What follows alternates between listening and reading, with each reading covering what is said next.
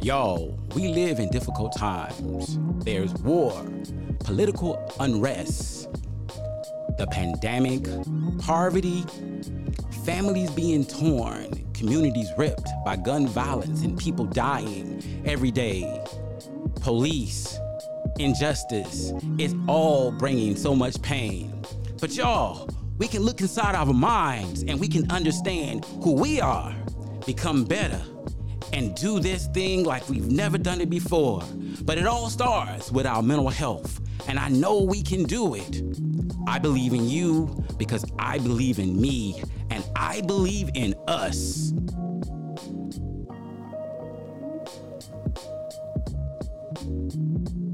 A powerful cultural construct.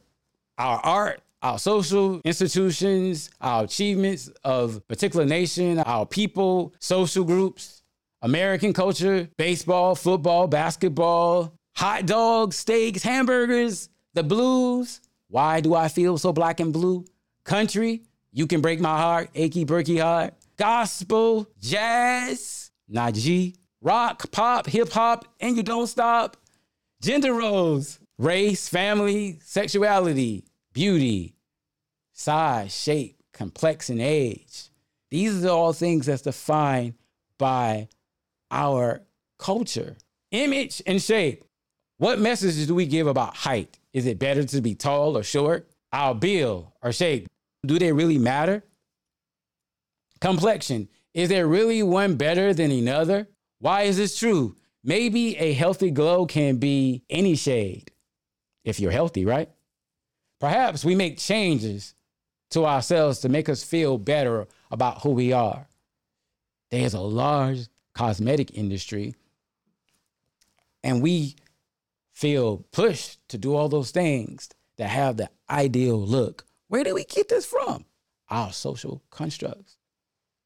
Let me keep it real. There's a lot of people not liking themselves all that much these days and thinking and making a lot of changes to look more like someone or some idea on TV or in music they might have heard. Remember, that's all a show. The real you is what you feel inside. So don't let no society decide if you're good enough. Aggression. According to the Journal of Personality and Social Psychology, violent song lyrics increase negative emotions, thoughts that can contribute to aggression. We also want to give music credit for helping us improve our mental health. We also want to get music credit for getting us in the mood, because, you know, Marvin Gaye, he can get you in the mood, right? Of course, violent movies on TV have been an issue for about 55 years since everyone could have TV. I don't care what nobody say to me, but in America, as long as I can remember, there's been gangsters, there's been outlaws. Let's say Clint Eastwood. I believe a guy by the name of Charles Bronson. Come on. Oh, John Wick. Look, it's very violent, right? But it's a good movie. But there's a whole lot of dying going on in that movie. I mean, I think action movies are just the way to go, right? Like, you know. And of course, there's movies about love and romance, but we'll get to that. But many of the violent things that we watch may desensitize us to violence. And thus we might be more accustomed to not reacting to violence in a way that we should. You know, the central nervous system doesn't know that what we see is not real. So we're always trying to play this game with our emotions and our cognitions and our instinctive drives to keep us in a safe place. But maybe, just maybe, if you think about how you respond to some of the things you watch, you might notice your body's response. And it might be telling you it feels unsafe. Hey, speaking of glamorizing aggression, when I was a kid, I saw Nino Brown and I realized he was a cool dude. He might have been selling some illegal stuff, but the bruh had it going on. we tend to make bad boys, guys that do terrible things. We tend to glorify their lives and their stories in ways that makes that more appealing. So when people choose or elect to embrace those lifestyles, we might consider how the repeated stories and narratives around those kind of things may actually motivate those attitudes and behaviors. There's a lot of false narratives that influence how we approach relationships. You know, everybody, when you talk to them, there's such this romanticism around relationships. Think about all the movies that's about love and the stories they tell us about what love is. But really, is that true? Like, think about it. We should meet a person with extraordinary inner and outer beauty and feel immediate special attention? Really? Without really even getting to know them? We should always have highly satisfying sex, and in reality, there may be many ups and downs in the relationship and in sexual intensity. Never be attracted to anyone else. Like, that's a crime. And who wants somebody that doesn't have taste or might find someone else attractive or appealing? You probably got that person because they found you attractive. There should be intuitive understanding without communication. Come on, y'all. We can't just follow our feelings. We need to plan. We need to talk. We need to have expectations. Don't have no secrets. Like, really? You're going to be in a relationship and a person is going to tell you everything? I'm sorry. You're probably better off if you don't know everything. But if you need to know everything, keep trying to find it out. You will not enjoy your experience because you're going to find something that you don't like. My mom used to always say, if you go looking for something, you'll find it. Now, if there's really a problem, you'll see it. You won't have to look that hard. But if you do find it, do something about it. Don't go find it and then keep doing the same thing or rationalize it in a way. Of course, you're going to spend a lot of time together, right? Having family and having children is not going to change your relationship. But yes, it will. Get used to it. Deal with it. My partner should be my everything, my best friend. Always be there for me to talk and express my emotions. Perhaps not always the case. Sometimes an outside voice can do good also because they ain't in your mess. According to the National Center on Drug Abuse Statistics, there has been over 1 million overdose deaths since 1999. 7 out of 10 of those deaths have been due to opioid use. In America, 139 million Americans 12 and up drank alcohol.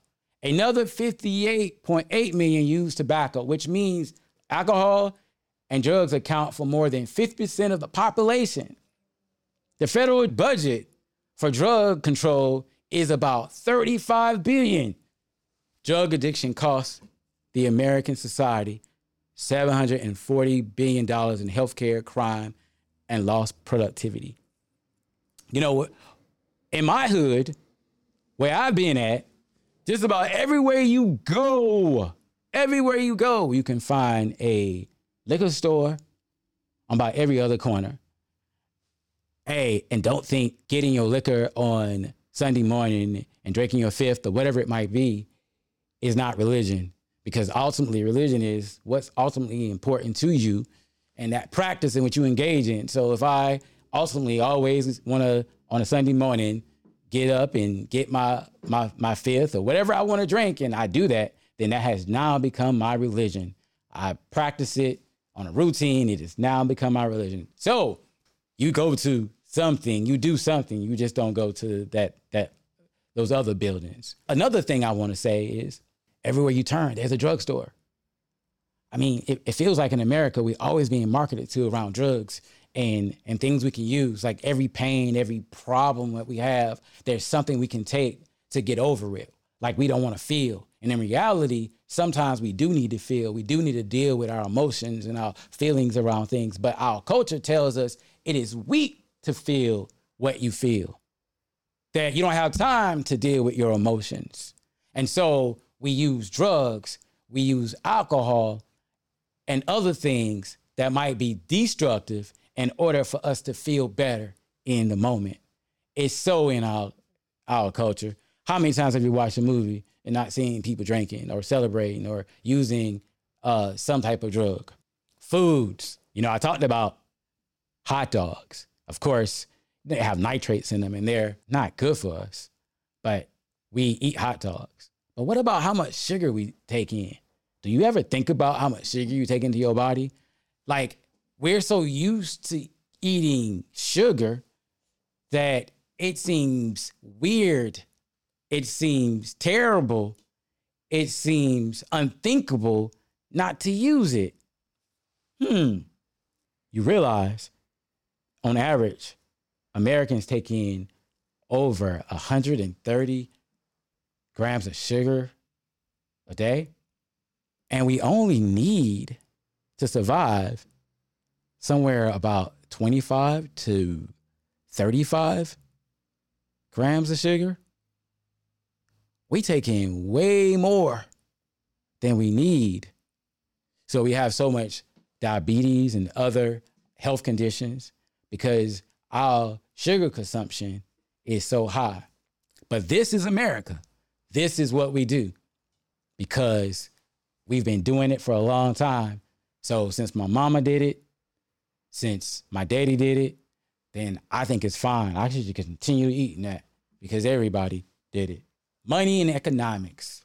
Of course, money and economics, it creates a class system.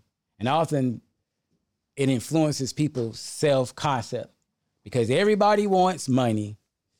And when you don't have money, oftentimes you'll feel like you are a failure, that you're not as smart or hardworking. Everyone remember the Protestant work ethic, the view that a person's duty is to achieve success through hard work and thrift, such success being a sign that one is saved. So perhaps maybe we don't have universal health care in America because we feel like those who don't have it really are not doing what they need to do to actually ascertain it. We feel that people who are poor don't have as much to give to society. We feel that their health and well-being is not as important.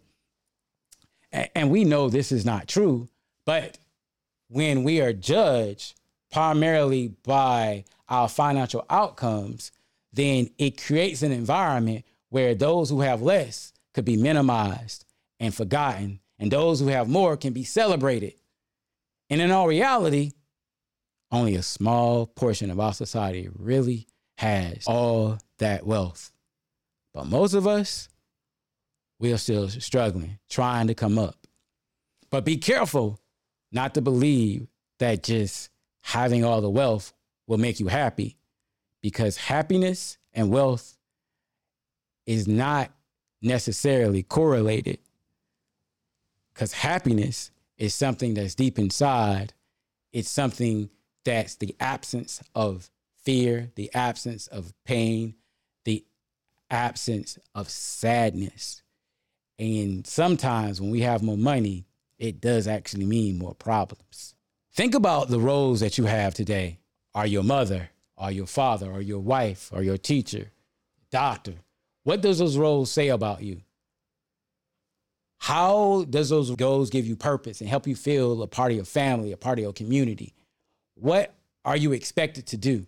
Sometimes our roles can be unrealistic. We were romanticized about what a wife should be, or a girlfriend, or a husband, or a supervisor, or a leader, or a pastor, or a police. We were romanticized about what these ideas are, and we won't really understand what we realistically can do.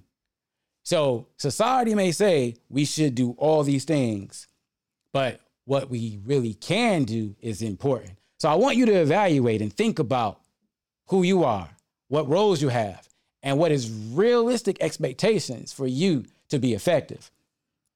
As a therapist, I want to emphasize this, because when we out here and trying to do the best that we can, Understanding what we can control in our roles and mastering that is far more effective than trying to be something that we can't be because we don't have the tools or resources to do that, or that's just not who we are. So to be true to our authentic selves is to know our roles, be comfortable in what we do, master that, and leave the rest up to somebody else. Because if I'm going to be a therapist, I might as well be good at it, right? If I'm going to be a doctor, I might as well be good at that. If I'm going to be a mother, I need to have realistic expectations about what it means to be a mother. And I need to have realistic expectations about what my child will and will not be, because we can't say that our kids won't have this problem, won't have that problem, or they'll just be these perfect, great students and everything. And if they're not these things, oh my God, my kid is just so bad. Oh my God, I hear that so much. Really? Like, my kid told a lie. Okay, 12-year-olds do that. I want you to explore how the shoulds in your social constructs influence how you think and react. We need to challenge the beliefs that may be unhealthy and keep us from being our best selves. Remember, the hot dog is great, but it is also unhealthy. Pay attention to the messages that you get from your social environment. Try to understand how they impact your mind and your body.